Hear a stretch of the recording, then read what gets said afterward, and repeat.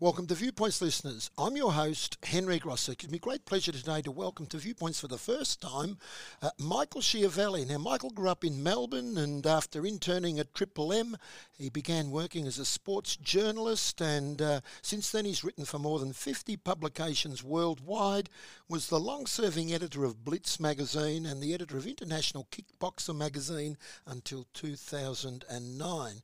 A feature writer for Inside Sports magazine, and was the youngest ever inductee to the Best Australian Sports Writing Awards. He's commentated for AXS TV, K1, Dream, Maximum Fighting Championships, King of the Cage and the Contender Asia, and he currently travels the world working as a TV commentator and presenter for Singapore-based MMA Promotion 1 Championship, and if that's not enough, has just released via Bad Apple Press, Good Night Irene, how a bullied fat kid from Melbourne became a global broadcasting star. Welcome to Viewpoints, Michael Schiavello. Henry, thank you so much. What a wonderful introduction. Thanks for having me on your show. It's an absolute pleasure. And I can assure our listeners that introduction, Michael, is authentic. It is authentic. Fact-checked, double-checked in the books. It is authentic. Thank you so much. Absolutely. Now, I'll start with, Will, why did you write this book?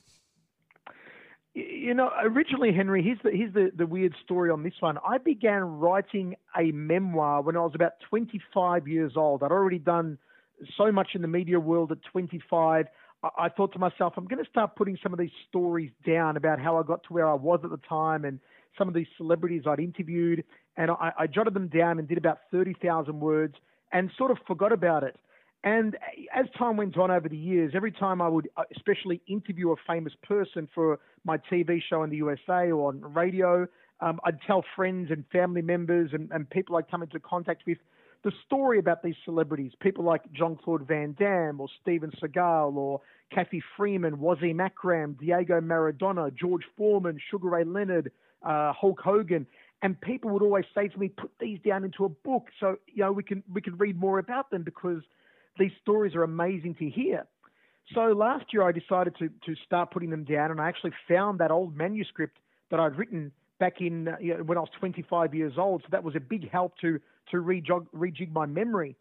And so I started putting it together, but it started off as a memoir, but then it became something much more than that. As I got writing, and I had to trigger a lot of my early memories from primary school, from high school, from my formative years, it started to trigger memories of how I was bullied when I was young because I was overweight. I was picked on as the fat kid at school. Triggered memories of relationships with people, with friends, with family, with the high school and the primary school bullies. And so what started as a memoir turned into almost a social message, and it became very important for me to follow through and write the book, because I knew that other than telling people about the celebrities and the travel and being a global sports commentator, I wanted to let people know what it was like to be bullied and overcome that adversity and overcome the naysayers who said I'd never amount to anything in the media world, and do what I've done and win awards and travel the world. And now I'm broadcast to Nielsen rated 80 million plus people on 150 countries worldwide, just to show everyone out there, particularly young people who may be teased because of the way they look, the way they act, their appearance, their mannerisms, who may be facing a life with adversity and think, well, I will never amount to anything more than what I look like physically. I want them to know that you can, through hard work and dedication and desire and drive and commitment to your dream, that you can achieve it.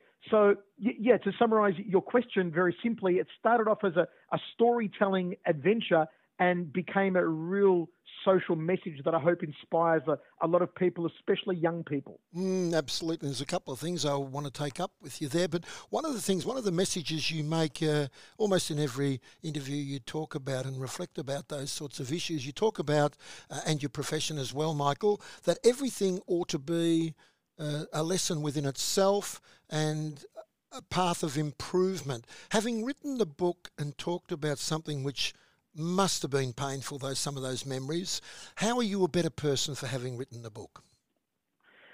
I think, Henry, that in life, when you have a problem. And, I talk in the book about the bullies. I talk about bouts of anxiety that even today I still experience, but not as much as I used to because I've learned to handle them. And one of the ways to handle these things is to identify them. I don't think that any problem in life, whether it be a problem like anxiety or depression or overcoming bullies, or a problem like not being able to perform to your optimum at school or at work or in a family life, in social life, whatever your problem may be, I think if you cannot admit to that problem, if you cannot pinpoint the source or sources of that problem, but usually they always stem from one, maybe two sources. If you can't identify those, let's call them triggers, then there's no way you can remedy them. And I think that when I wrote the book, I was able to identify a lot of those triggers early on in my life that I put out of my mind and that were maybe in my subconscious were still affecting me. And the fact that I made them resurface by writing about them, by thinking about them, and realizing the forks in the road that steered my life in a particular direction, in a positive direction, when it could have gone very negatively, really helped to improve my mindset, improve my emotion, improve the way I feel about myself. I feel better now about myself than I ever have before. Physically, mentally, emotionally, I'm in such a great place. And writing the book, it was almost a therapeutic process, having to dig down into these memories, bring them back to the surface, address them, and say, yeah, that happened. And here's how I overcame what happened, what I did about it. Instead of being a victim and just remaining a victim, I made sure that I transcended that and conquered it. And unfortunately, I think that a lot of people tend to play the victim out because they, I don't want to say enjoy, I'm not quite sure what the word is, but we'll say the word enjoy. They enjoy the empathy, the sympathy they receive off other people. And so they have that victim mentality for a long time, but it's not a positive mentality. It's not a healthy way to invest in your emotions, because that sort of victim mentality will just eat away at you and give you physical ailments later in life, not to mention the mental and emotional impact. So to identify those triggers and to no longer have that victim mentality and to climb above it, I think is very important. And writing the book helped me to do that. And you talk in other interviews and elsewhere too on that very topic, Michael, how you met one of your schoolboy colleagues many years later, and he described you in your words, you're a pretty happy, level-headed dude. And you put a lot of reflection into that in explaining it. And you might like to elaborate on your thoughts about that comment you met from a school friend after many years. It was an interesting comment that he made, because the book came out and it was released. And of course, the tagline of the book, as you mentioned before, is how a bullied fat kid became a global broadcasting star. And this guy I went to high school. We'll call him John. That's not his real name, but we'll call him John. Yes. And John, contacted me and said, hey, I see your book's out. Congratulations. But I never remember you being the bullied kid. I always remembered you as, being a pretty happy-go-lucky kid. And John was part of the popular clique at school. And I don't know what it's like these days. I assume it's still the same in high schools everywhere. But back then, I'm talking 1991, 92, 90, high school was very cliquey. You had your sportos, your jocks, you had your nerds, you had your music geeks. The cliques you see in movies like, teen movies like American Pie were very evident, very prevalent back then in the early 90s. And I was never a part of that accepted jock clique, that sporto clique, that popular kid clique that existed back then, but this guy was. And the thing was that I never shared with anyone back then how much I had been bullied and how much adversity I was experiencing. Henry, when my mum read the book, when I gave her a copy of the book when it came out a few weeks ago, she read it and she read the first 2 chapters and turned around to me and said, I'm so sorry. I go, what are you sorry for, Mum? She goes, I never realized you went through all this. I just didn't tell anyone. So I understand what John was saying I always remember you as a happy-go-lucky kid who wasn't picked on. Well, it's only because I'd never let you see that. I never let that part of me come through. I put that part of me aside and I fought against it. I didn't play myself into a victim mentality and complain and cry and get upset to anyone who would listen that I was being bullied and teased. I said to myself, no, I'm stronger than this. I can overcome this. And the way that I overcome it was through my two invisible parts of myself that gave me a superpower, writing and talking, through writing in various newspapers and reporting and talking on radio, and later on television, of course. And so it was interesting to hear from him, knowing what clique he was back then, and that he will no doubt read the book now, because I know he got a copy of the book and go, wow, I never knew that Michael went through that. Just like my mum said, she never knew that I went through that. My sisters never knew that I went through that. I didn't tell anyone. I just wanted to prove all the naysayers and all the bullies wrong. And you've certainly done that, Michael. We can take a short break. Can you hold the line? Indeed. Welcome to Viewpoints, listeners. I'm your host, Henry Grosser. It gives me great pleasure today to welcome to Viewpoints for the first time Michael Schiavello. Now, Michael grew up in Melbourne, and after interning at Triple M, he began working as a sports journalist, and since then he's written for more than 50 publications worldwide, was the long-serving editor of Blitz Magazine and the editor of International Kickboxer magazine until 2009. A feature writer for Inside Sports magazine, and was the youngest ever inductee to the Best Australian Sports Writing Awards. He's commentated for AXS TV, K1, Dream, Maximum Fighting Championships, King of the Cage and the Contender Asia, and he currently travels the world working as a TV commentator and presenter for Singapore-based MMA Promotion 1 Championship, and if that's not enough, has just released via Bad Apple Press, Goodnight Irene, how a bullied fat kid from Melbourne became a global broadcasting star. Welcome to Viewpoints, Michael Schiavello. Henry, thank you so much. What a wonderful introduction. Thanks for having me on your show. It's an absolute pleasure. And I can assure our listeners that introduction, Michael, is authentic.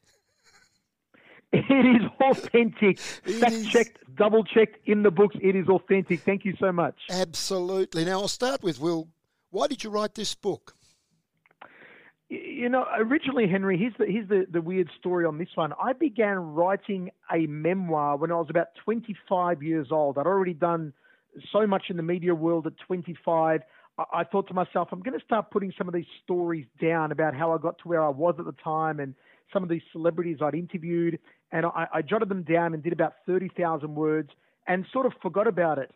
And as time went on over the years, every time I would especially interview a famous person for my TV show in the USA or on radio, I'd tell friends and family members and people I'd come into contact with the story about these celebrities, people like Jean-Claude Van Damme or Steven Seagal or Kathy Freeman, Wasim Akram, Diego Maradona, George Foreman, Sugar Ray Leonard, Hulk Hogan.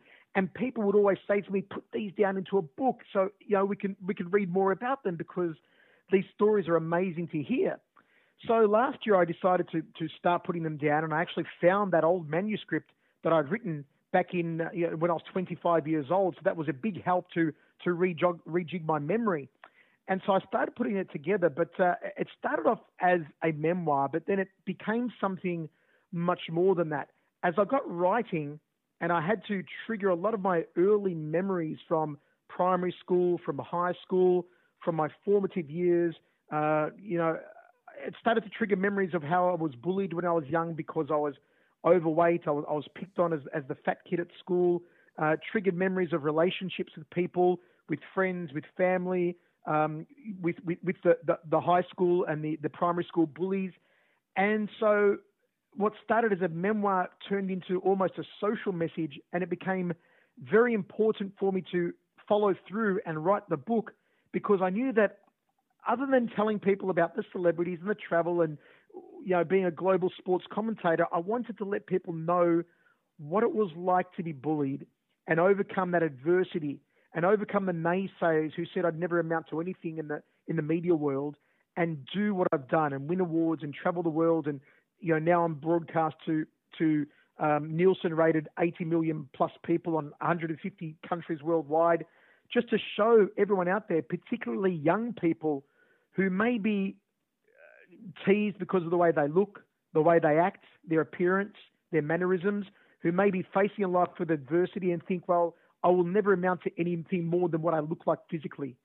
I want them to know that you can, through hard work and dedication and desire and drive and, commitment to your dream, that you can achieve it.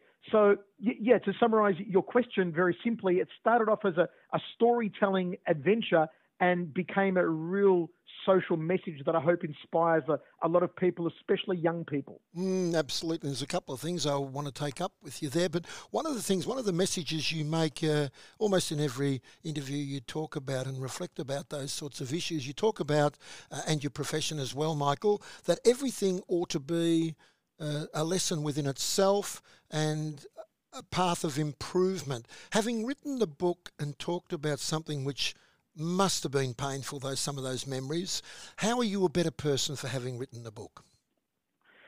I think, Henry, that in life, when you have a problem, and I talk in the book about the bullies, I talk about bouts of anxiety that even today I still experience, but not as much as I used to, because I've learned to handle them.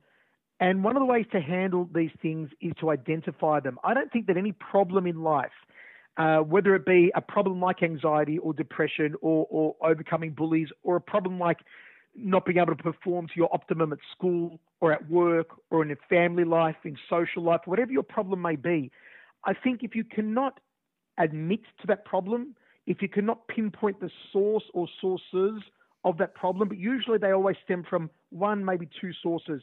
If you can't identify those, let's call them triggers, then there's no way you can remedy them. And I think that when I wrote the book, I was able to identify a lot of those triggers early on in my life that I put out of my mind and that were maybe in my subconscious were still affecting me.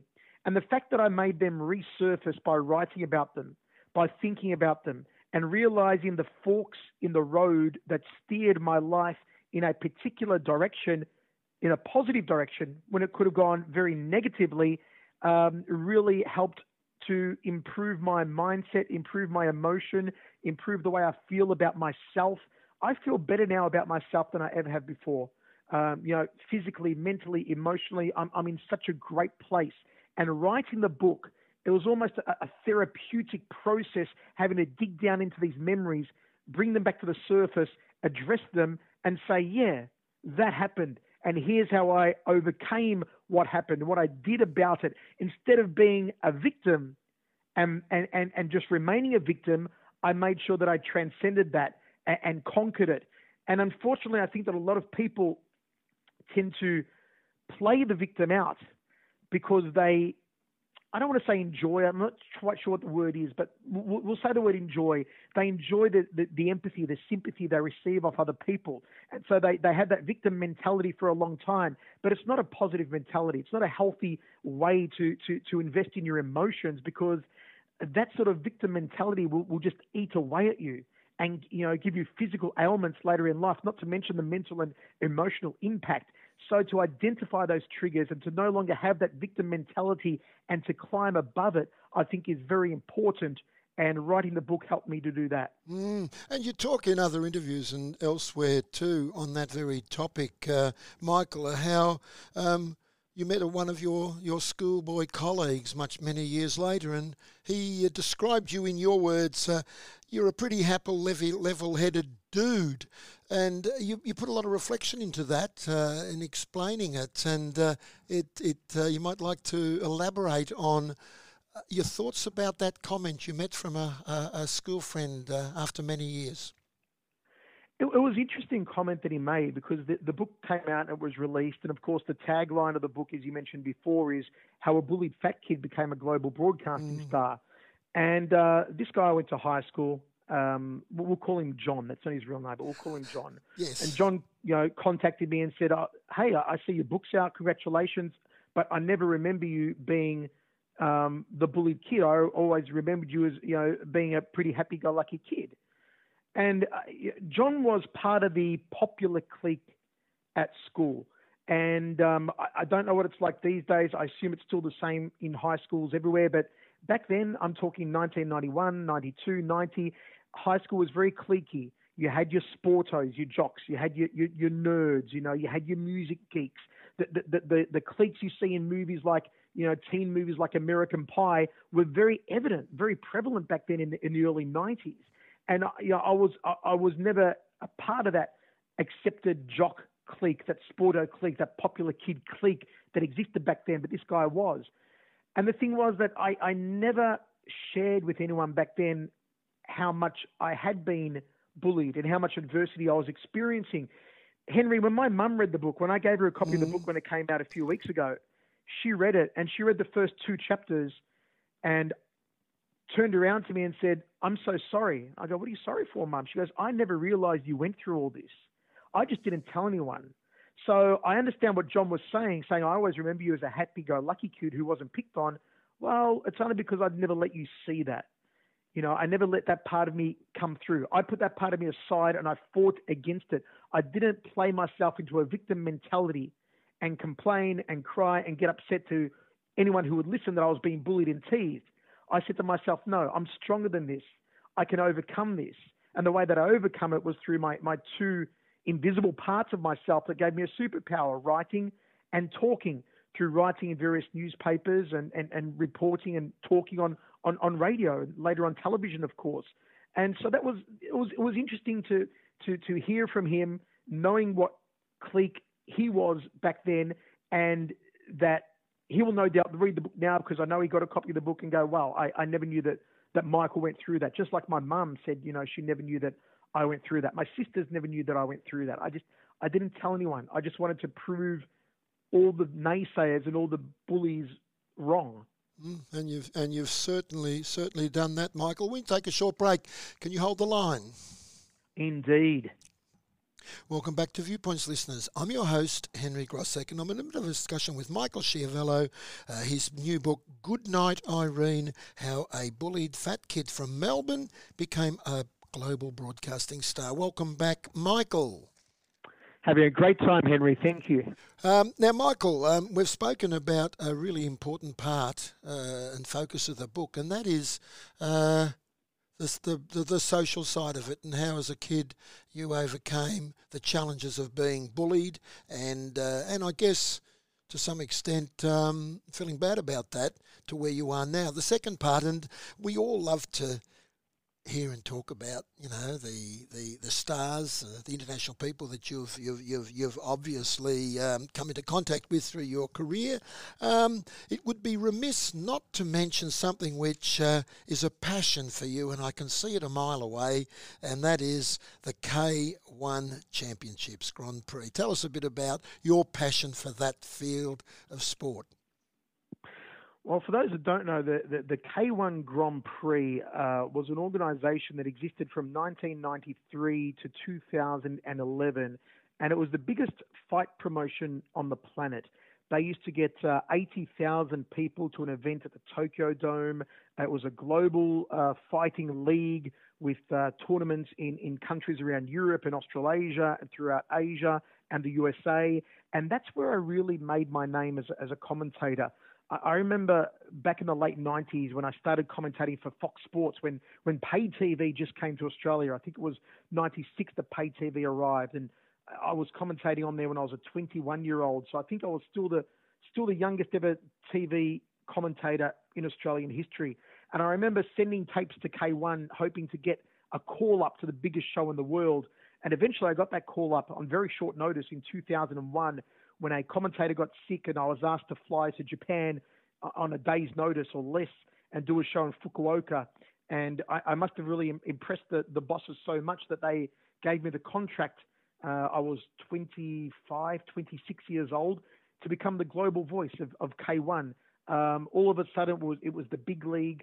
It was my Super Bowl. It was my WrestleMania. It was my Wimbledon, my World Cup final. And to do that for so long, I traveled to Japan more than 50 times. I commentated in 13, 14 different countries, everywhere from Poland and Romania and Holland and France to,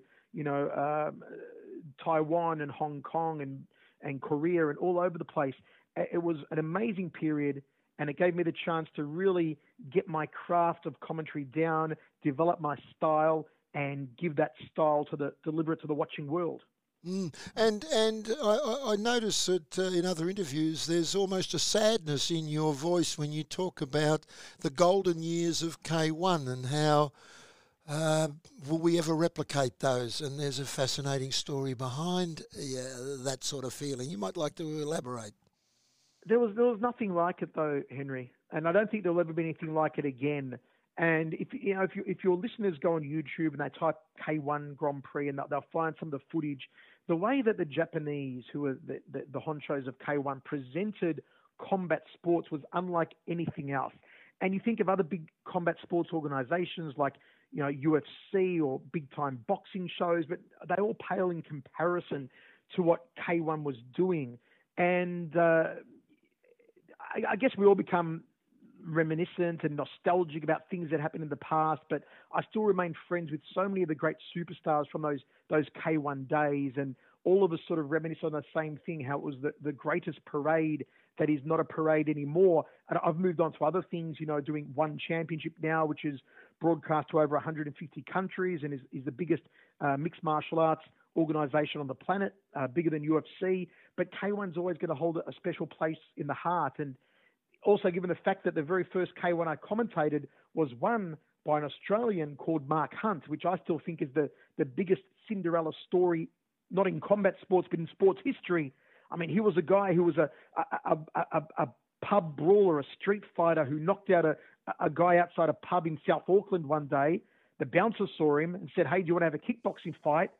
He decked a guy in one round in a kickboxing fight. A year later, he's the K1 champion of the world. I mean, the most amazing Cinderella story ever. And I got to commentate that and so many other great moments. I miss it dearly, and I miss the friendships I made there. But I'm glad I got to leave my legacy through that great promotion. And it was the stories behind those characters. Ray Sefo was a bit different, though, wasn't he? He wasn't just a supreme athlete. He was sort of a larger-than-life character in some ways, wasn't he? Well, Ray was, and he's incredible. One of my great friends, and a man that really helped my broadcasting career. It was Ray who actually got me hooked in with K1, who made the push for K1 to sign me as their English language global commentator. Ray was, for those that don't know, is a New Zealander, very famous New Zealand kickboxer who was a 6-time world champion, was a massive star in the K1. When I talk massive star, we would go out to dinner with Ray. I remember one time with Ray in Sapporo, up north in Japan. We were out for dinner one night, Ray, myself, Ray's entourage. It really was like living in the TV series Entourage. Ray was the Vinny Chase, and we were his entourage. We were out to dinner one night. We were walking back to the hotel, and suddenly a couple of fans recognized him. There were 3 people following us. 3 turned into 10, 10 turned into 20. Before we knew it, 20 turned into 50, and we were running down the street in the middle of Sapporo with maybe 60, 70 fans chasing after Ray, screaming for his autograph. We had to run into a karaoke building. We hustled inside the elevator. Security had to push people back from trying to reach through the closing elevator doors just to touch Ray. I'm talking 60, 70 people. And we went upstairs to a private karaoke room where we remained for 3 hours until security told us that everyone had left and the coast was clear. Ray was a massive, massive superstar in Japan, still is. And he'd also worked as a male model earlier in his career, another story few people know about. So obviously he was he stole the imagination of the men with the way he fought, but also every woman, especially every young woman, wanted to be around Ray Sefo because he looked the part as well. Hanging out with Ray for all those years, those sort of stories, I mean, I've got dozens of them, of just being at restaurants, being at karaoke bars, being out and about in Roppongi in Tokyo, and just fans, women crying, men crying, just people hanging in the lobby of the hotel until 4, 5, 6 a.m. in the morning just for the chance to see him, to shake his hand, to get an autograph from him. That was what the K1 life was like. There's nothing I can possibly compare it to.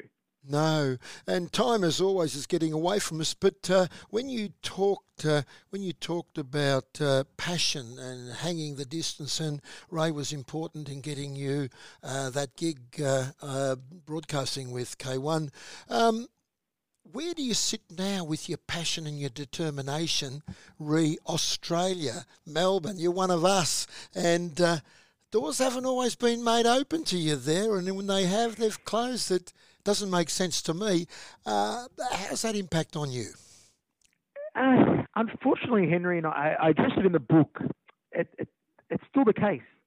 I came back to Australia in 2017. I was living over in Las Vegas for 6.5 years, working for AXS TV, hosting my own primetime interview show, commentating around the USA, doing fantastic ratings, and came back to Australia to live, and doors still would not open up.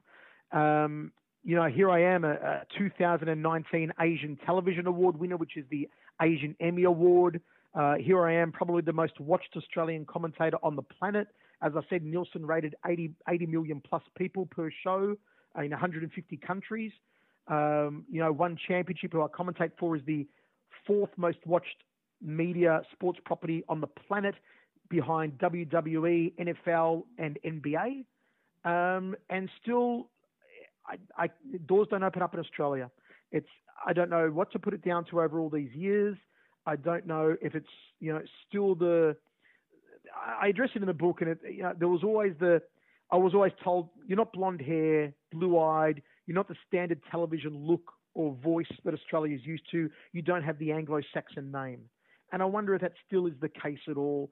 Even recently, there's a couple of doors I knocked on in radio. And just couldn't get responses back. And I'm thinking, well, that astounds me. Every opportunity I've had has come from overseas, be it K1, be it AXS TV in America, be it now with One Championship, where I'm traveling every 2 weeks back and forth around Asia, kicking butt, but not getting any opportunities in Australia, no matter how many doors I try to pound down. Mind you, I'm not pounding them as hard as I was when I was young, because I'm set with my career at the moment, and my drive and my passion is making my commentary for K1 the best it can possibly be. But trying to get a foot in any doors in Australia is just a very, very hard ask, and it's difficult, and it's sad in a way. That those opportunities that presented themselves internationally never did in Australia for me. Well, I couldn't agree with you more on that, Michael. And perhaps this book will perhaps redress that unfortunate situation. Time's got away from us. I sometimes ask, depends on what mood I'm in and how it goes. I ask the authors to do an elevator clip for their book. Good night, Irene. How a bullied fat kid from Melbourne became a global broadcasting star. Why should people buy the book? There's two things I think that people are really going to get out of the book. And one is, if you like celebrities and you want to hear the inside stories about meeting and interviewing people like Steven Seagal and Jackie Chan and Jean-Claude Van Damme and Joe Rogan and Hulk Hogan, Stone Cold Steve Austin, Steven Seagal, all these people, buy the book. They're all in there, and I go way behind the scenes on all of them. But more important than that is that the social message of this book about overcoming the odds, overcoming adversity, and overcoming the naysayers and achieving what you want to achieve in life through confidence and desire and determination. That's what I really hope people take away from the book. I hope that parents can read the book and give it to their kids. I hope the kids can read the book and learn something from it and see the path that I went down and try and follow their own path as well. And I hope that it inspires people. And Henry, before we go, I've got to say to you, thank you so much for having me on. It's absolutely wonderful to talk to you, even more so that I'm locked down in quarantine in Singapore right now in a room I can't leave for 2 weeks. So hearing your voice and talking to you is a godsend, and it's a pleasure to talk like a legend of the airwaves like yourself. And thank you so much for having me on. Oh, it's the pleasure's mine. Thank you for those kind words very much, Michael. And I look forward to when you do come down here. You actually live not far from where I work in Berwick, and we will most certainly catch up and swap a few more stories. On that note, congratulations on a great book. It's an educational book as much as it is a book for the voyeurs who like to delve into the lives of the famous and the influential. You've got the balance there just right, Michael. Thank you, Henry. I appreciate it. And I look forward to catching up with you when I'm back in Melbourne. Thank you so much. Absolutely, listeners. That was Michael Schiavello, who's Good Night Irene, how a bullied fat kid from Melbourne became a global broadcasting star. There's something in there for everybody, published by Bad Apple Press. We'll take a short break. Don't go away.